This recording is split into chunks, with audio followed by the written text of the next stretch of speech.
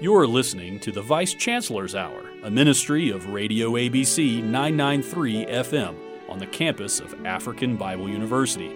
I'm Jeremiah Pitts, a professor and administrator here at the African Bible University in Uganda.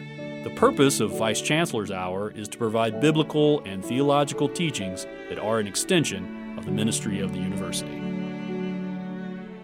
Well, welcome back for another episode of the VC Hour. Really excited about this series we're doing, really focusing on Christ and hopefully answering some questions about Him. We're just kind of going question by question, looking at different things about Jesus that the Bible says and maybe you've wondered about. I hope you have. And we came across today a passage, Philippians chapter 2, verse 8, says that Jesus humbled Himself. Jesus humbled Himself. I don't know if you've ever wondered to yourself, maybe you've heard someone talk about the humiliation of Christ, and you thought to yourself, what does that mean? What does it mean that Jesus humbled Himself, He underwent? I hope I can answer that question for you today, and it really ties back a lot to Jesus' humanity. If you missed that episode, you're listening to me on the radio, you can go back, vchour.buzzsprout.com. There you can find every single episode we've done so far online for free. You can download for yourself, and you can check out that idea that Jesus was human. And of course, if that makes you confused and you think, I thought He was God, well, you could check out the episode about how He's God as well. But here today we're talking about what they call the humiliation of Christ, or in what sense Jesus humbled Himself. And as I mentioned earlier, it really does tie so much into Jesus' humanity. Of course, it assumes that He also was God. It's one of those things that I'm answering this question now because you have to understand in order to humble yourself, you have to first be in a lofty position. So the first way in which Jesus humbled Himself is by His incarnation and by His birth. That is, the Bible teaches us that Jesus is God. In fact, He is the second person of the Trinity.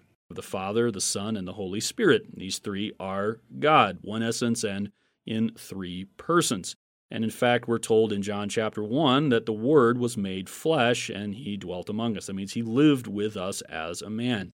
It is the Son alone, that is, the Son is the one who came in the flesh. We wouldn't say that the Father came in the flesh, we wouldn't say that the Holy Spirit came in the flesh, but it is the Son who came in the flesh for us. In that sense, Jesus came in the flesh in a way that no other member of the Trinity came in the flesh. That incarnation is directly tied to human sinfulness. Now, I'm not saying that Jesus was sinful. In fact, if Jesus had been sinful, Him coming would have been no help to us at all. Instead, what I'm saying is that Jesus came precisely because we were sinful.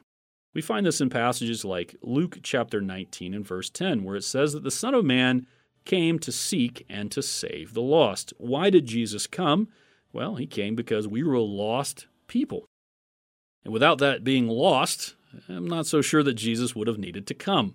We also find in John chapter 3, verse 16, perhaps the most famous verse, well, maybe not so much anymore. You may remember our long discussion about judge not lest you be judged, I think is the most quoted passage of Scripture for me anymore. But maybe this one's still number one. I hope it is. God so loved the world that He gave His only begotten Son. As Jesus came into the world precisely because God loved the world, and it's for us. In Galatians chapter 4, verse 4, this is what Paul writes. When the fullness of time had come, God sent forth His Son, born of a woman, born under the law, to redeem those who were under the law, so that we might receive adoption as sons. So God sent the Son, and sent Him the same way that you and I were born, which is by a woman, in the same condition we were in, which is under the law. We'll explore that a bit in a moment. But for the express purpose of redeeming all of us who are also under the law. And by doing that, we have a new and a unique position. Not our natural position, but an adopted position as sons and daughters. Notice here that the sending of the Son into the world, Paul says, is directly connected with who we are. That is, we are a sinful people. 1 John chapter 3, verse 8 says, the reason the Son of God appeared was to destroy the works of the devil. I think it's pretty clear there that the works of the devil is referring to sinful behavior. In fact, if you check out that passage, you see the works of the devil is explained in detail. There's a number of other passages we could go to, Philippians chapter 2, verses 5 through 11. We've looked at that a bit in previous episodes. So I'll pass over today with just the explanation that it goes into great detail of exactly why Jesus came in the flesh. That is, he came in the incarnation, and it was precisely because we are a people who needed redemption. We needed to be saved. What does it mean that he came in the flesh? What does it mean that he was incarnate? That's what incarnation means. It means to come in the flesh. Well, it means he took on a real human body, a very real human body. I know a lot of people struggle with that, struggle with the idea of Jesus really being man. That's why I did a whole episode on that. I think you can go and see some of those. It will blow your mind, really. It certainly did mine. When I went through all of those passages of Scripture, the great detail that the Bible goes into about Jesus' humanity, that he grew in wisdom and stature and favor with God and man. That's something that kind of development is true of a human being, but God doesn't have to develop like we have to develop. So it's speaking there, obviously, of his human nature, that he had a real human body, had to grow, had to mature, and so forth. Not only that, it tells us he was tired, he was weary, that he was hungry. In fact, one of the passages never ceases to amaze me is the passage that talks about him being hungry and looking for something to eat and finding a fig tree with no figs on it. I think, man, is there anything more normal than being a bit hungry and looking around and seeing some kind of fruit tree and hoping there's fruit on it? He was thirsty. He was tired. He needed a break. He needed to be away from other people. He suffered and so forth and so on. We'll talk a bit more details on that, but it's a real body like your body and my body. You get tired, you need to eat, you need to drink, you need to sleep, you need time for yourself, and you need time with others, and Jesus needed all of those things as well. Jesus had a natural birth, even though it was a supernatural conception. So what I mean by that is, of course, that the birth was no doubt a work of the Holy Spirit. It was not, in every sense, his conception was a supernatural conception. It was promised this way in Isaiah chapter 7, verse 14, where it says, "Therefore the Lord himself will give you a sign. The virgin will conceive and bear a son, and shall call his name Emmanuel." Well, you and I both know, just as the people in the Bible know, that virgins don't conceive and bear children. That's not possible. You can't be a virgin and conceive. That's precisely what virginity is talking about, is the fact that it's not possible for you to conceive. And they would have been just as surprised as anyone else, because they knew just as well as anybody else, at least in general terms, where children come from. And so it wasn't a normal thing, they thought. Find this claim about other people. But it's true of Jesus, that he was born in very special circumstances. In fact, if you look at the circumstances of his conception, you do find in Matthew chapter 1, verses 18 through 20, that it is the Holy Spirit who's operational in the coming of the Christ. We see it again in Luke chapter 1, verses 34 and 35. The same exact claim is made. So it is true that his conception is supernatural. It wasn't physical. It wasn't the Holy Spirit acting as a human would act, but instead acting supernaturally to bring about Jesus' birth. But in every other way, he's limited as we are limited because his humanity was real. He was born of a real woman. We find in Matthew chapter 1, verse 16, Mary, of whom Jesus was born. That is, he was born of Mary. It was reiterated again in Matthew chapter 2, verse 11. They saw the child with Mary as his mother. So no doubt, in fact, it's repeated over and over again. There's no question who Jesus' mom is. It's Mary. And in fact, even the people who don't like Jesus very much, like we find in Matthew chapter 13, says, "Is not his mother called Mary?" Mark 6, very similar. "Is this not the carpenter, the son of Mary?" So whatever else they may have believed about Jesus, even his enemies knew he was born of Mary, who was a real woman, just like you and I are born of real women. Imagine what that means, that Jesus, who is God, came in the flesh and was born of a human woman, a God who needs nothing, who has everything, no limitations, put inside a human body, as it were, and born of a woman, and, all of the things that go along with that. Not only was he born of a real woman, but he was born in a lowly estate. Consider the scriptures which indicate the condition of his birth, that he was in Bethlehem. That's not the most populated place. It's not the largest, certainly not the most popular. He's not born in a palace. He's not even born in the most famous town in the country that he lives in. And in fact, his country is not the most popular place within the empire in which he lives. Though he does have relations back to King David, he's not born in the most esteemed of places. He's not at the top. In fact, it's quite humble. And if you don't know anything about that, you can always go back to some episodes I did about the birth of Christ, but I think you probably know about that. He had a lowly beginning, so that he didn't come to the greatest and the best, but he was born in a lowly estate. Can you imagine for yourself this Jesus who he's the King of glory, as we learned in a previous episode, the King of glory, born not even the king of a country, but born a baby and born in a lowly estate. Not only that, but the scriptures tell us that he's born under the law. We have to kind of think about this carefully in order to really respect what it's trying to tell us. But you have to understand that it's contrary to the nature of God to be subject to anything. That is, God himself doesn't have to be subject to anything outside of himself, but instead we find in Christ that he voluntarily assumed obedience to the law in his humanity for us. Let me unpack that for you just a little bit, and then we'll look at some passages together and what that means for us. You see, God does what's right because it's his nature. It's not because there's an external right and wrong to him. There's no one telling God, not even some sort of objective morality apart from God that says, God, you have to do and you have to be these things. No, God is not subject to anyone, but right is right because it's God's nature, and he does it because it's in accordance with his nature. In fact, we only know it's right because it's his nature. This is really tricky for people today because a lot of people claim that they know what's right, and they're somehow right. The problem is that they think they know what's right in and of itself. They don't know that they don't have any idea what's right if God had not told them or revealed it to them. And he does this in a number of ways. We've talked about how he does it in his word, but he also does it in part through the testimony of nature as well. More questions on that, you can always go to Romans chapter 1 and 2. It makes it really, really explicit for you. You can see it there for yourselves. But the fact is, there is no objective right unless there's a God of rightness. And in fact, that's what we see explicitly that the Bible tells us, that it's God who is good. He is goodness itself, just as he is life, just as he is love. He is goodness itself. We wouldn't know what goodness was, but Jesus, when he came in the flesh, came as a human being, and human beings are not like God.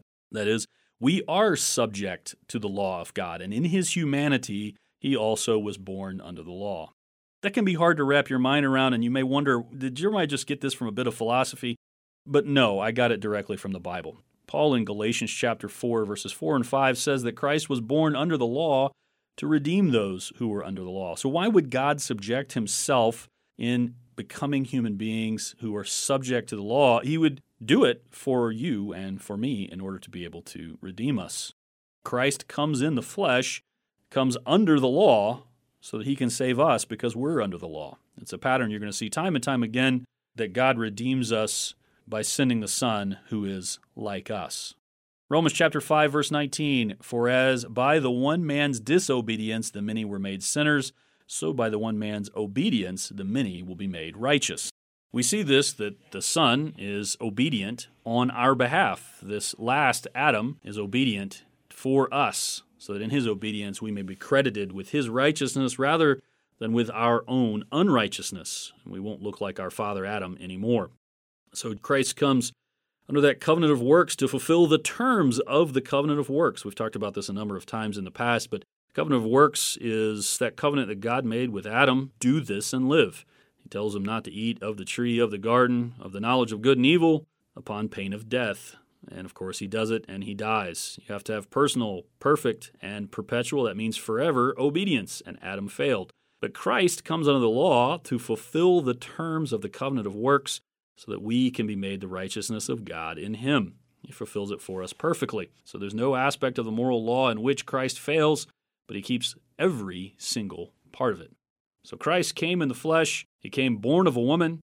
He had a real human body. He's born in a lowly estate. He's born under the law. And these are all restrictions common to human beings, but demonstrate how he humbled himself on our behalf. Not only that, but he actually had physical sufferings as well. Physical, mental, even emotional sufferings.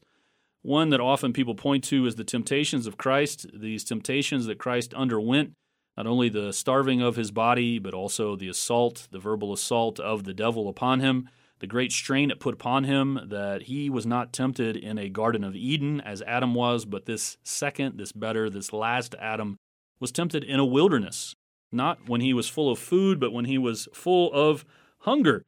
And he nevertheless was able to transcend, to rise above, and to succeed where Adam had failed. Of course, he was subject to all of the general suffering of human beings due to our real human bodies. I don't know if you ever thought about that, but in the same way that you get a cold or you get the flu, the same way that you stub your toe, you skin your knee when you fall down, and the same way that if someone hits you, you bleed and you bruise and it hurts, Jesus had all of those things as well.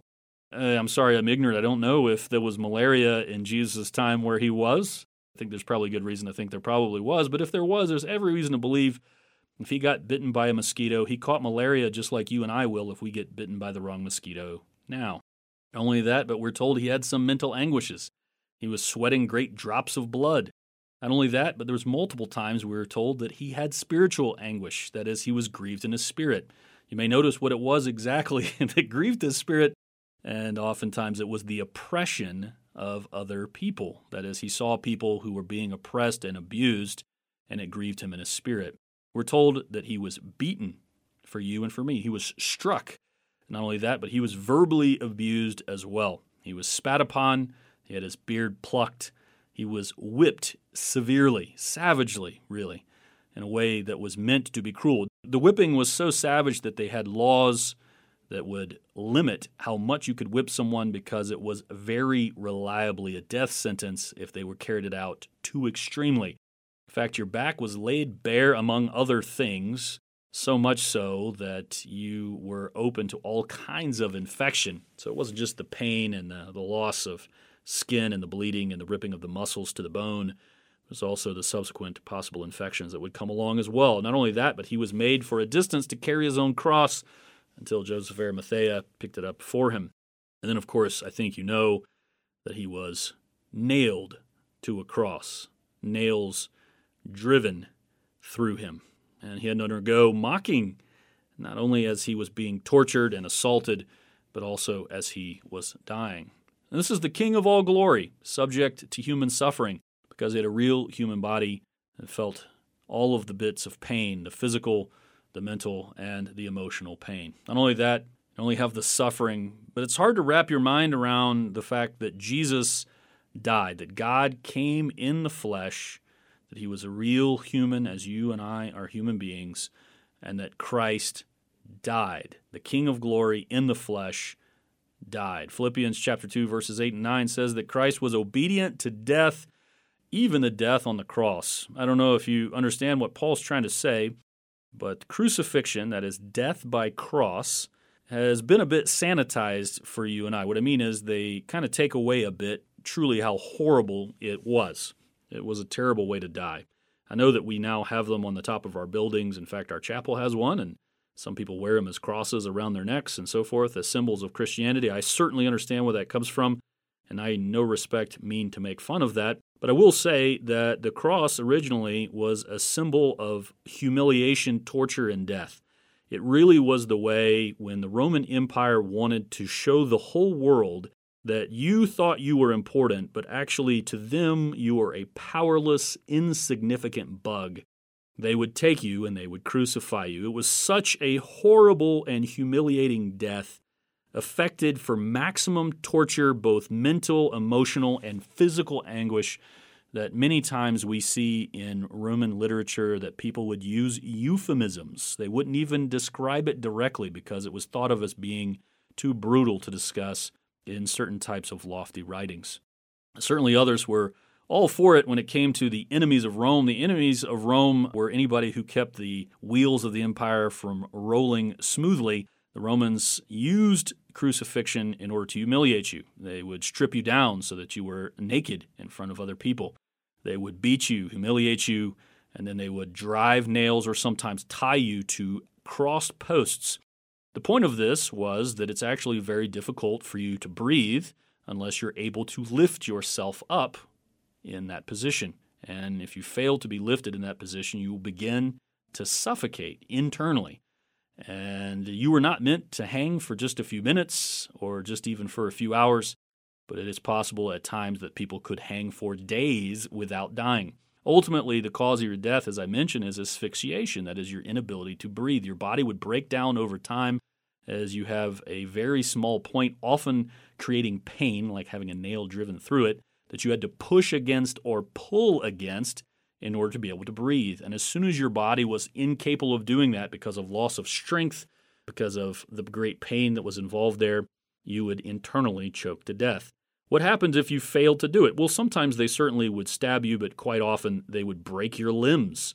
They wouldn't even put you out of your misery. They would let you hang with broken limbs, incapable of pulling yourself back in until you slowly choke to death. Why would they do this? They wanted to make it maximally public, that you couldn't do anything. Imagine then you are seeing this Christ, who is, as you know, God. And he is at the mercy, it seems, of these sinful, fallen creatures. If you've heard a previous episode of mine, you hear that not only did God create us, but it says that Christ is the one personally who sustains us. So that while his deity was sustaining everything, even the people who are nailing him and mocking him and watching him, who are torturing him, in his humanity, he's suffering from those very same people. A death designed to show how powerless he is. Almighty God, in some sense, in his humanity, subject to the whims of his creation. Can you imagine the humiliation there? Of course, God can't die, and God can't be made to die. And yet Christ, in his humanity, he humbled himself even to death. Not only that, but it says in his death, he was numbered among the transgressors. That's what the prophet Isaiah in Isaiah 53 says. It wasn't even a noble death in the sense that he wasn't in a lush palace, he wasn't on a soft couch, he wasn't attended to by a number of people making sure he was as comfortable as possible, but instead he was hung up with common criminals on either side, and even they began to mock him. Not only that, we're told that he underwent in his death the taking on of the sin of his people. 2 Corinthians 5:21 says that he was made to be sin for us, though he knew no sin. That is, he was perfectly innocent, but he was made sin for us. Can you imagine a perfectly sinless person at once feeling all of the weight of sin, never having felt guilty once in his life for ever having done anything wrong, having the full weight of sin upon him instead? And of course, we have his cry, this echoing of the cry from the Psalms, my God, why have you forsaken me? In his humanity, feeling that separation that sin brings between us and the Father. The death of Christ, horrible physically, horrible mentally, emotionally, and of course also spiritually. Not only that, but Jesus underwent burial, just as you and I come from the dust. Jesus, though he didn't return to dust because he was only in the grave for 3 days, he was put into the ground. The psalmist says in Psalm 16:10, you will not abandon my soul to Sheol. You probably know that word Sheol just means the place for the dead. In Acts 2:27-31, he foresaw and spoke about the resurrection of the Christ, that he was not abandoned to Hades, that is the Greek word for the place of the dead, nor did his flesh see corruption. But he did really die, and he was really buried. Not only that, but the tomb wasn't even his own. Can you imagine the King of all glory in the flesh, buried in a borrowed tomb, like us and for us? Not only was in a burial, but also he did go, as the psalmist says, into the place of the dead. Old Testament word for that is Sheol, and the New Testament word for it is Hades. Not the word for hell, just the general word for the place of the dead. And that is, of course, precisely where Jesus went for you and for me. He suffered the full wrath of God as the penalty for his people. And that is an amazing thing that we really have to come to grips with. That God is the God of all of his people, but he's also a God of holiness. And the way that he made us his people, though we were enemies of his, as Paul tells us in Romans, is that we had to have someone who came to us who was like us, but without sin. And who could that be except God himself come in the flesh? So the humiliation of Christ, as it's spoken of in the Scriptures, is talking about a Christ who took on a real human body through a birth, just as you and I have a natural human birth. Though he had no sinfulness in him, he had a real human body. And that real human body was able to suffer just as we are able to suffer. He suffered in the fact that he was born in a very lowly estate, born not in great palaces, but born instead in a lowly manger. He was born under a law for the first time, subject to a law, just as you and I are subject to a law as well. In his life and in his death, he underwent unbelievable anguishes of body and spirit and mind finally ending up dead and buried among the people who are dead. This is amazing. If you understand who God is and the greatness of God and the wonder of His power and how He is so unlike His creation, He is the creator and we are the created. It can't help but amaze you that this great God would come in the flesh, that the Son would be here among us. And who did He do this for? Well, brothers and sisters, He did that for you and for me. When I think about myself and I think how hard it is to humble myself, how hard it is for me to do something where I think it's lowering my estate, how quickly I get insulted when people don't treat me as I think I ought to be treated, how I want to be seen for what I think is of my value and so forth, how quickly I can be arrogant and prideful because I think better of myself than I ought. And I wonder if you're not a bit like me as well, that you don't also sometimes suffer with a vision of yourself that's a bit too grand. Or perhaps maybe your vision of yourself is quite accurate, but you find yourself constantly fighting to be sure that everybody sees you because you want to be sure that everybody else knows exactly how good you are. Maybe you're a bit like me and you always find ways that you can make yourself a bit more comfortable, make life a little bit easier. We have no idea, truly, we have no idea what it's like to be an eternal God with no beginning or end, who transcends time itself, who made all things, sustains all things, and to come in the flesh and dwell among people like you and me. Can you imagine the Creator subjecting Himself to being humiliated by His creation, but not doing it for Himself, but even doing it for them? That's the Christ that you and I have. I hope that makes you think today, and I hope it drives you in your passions, your desires, and yes, even your humility in this coming week. Thanks be to God. Well, in our next episode, we're going to find out that what happens after humiliation. Praise be to God. We have a good and godly pattern so we can know exactly what happens after humiliation. I think you're going to enjoy it. Catch me again next week or anytime online, vchour.buzzsprout.com. May the Lord bless you and keep you and cause His face to shine upon you. You've been listening to the Vice Chancellor's Hour, a ministry of Radio ABC 993 FM on the campus of African Bible University. We hope this has been beneficial to your Christian walk and understanding. If it has, you can support the ministry of Radio ABC by going to AfricanBibleColleges.com and clicking on the donate button.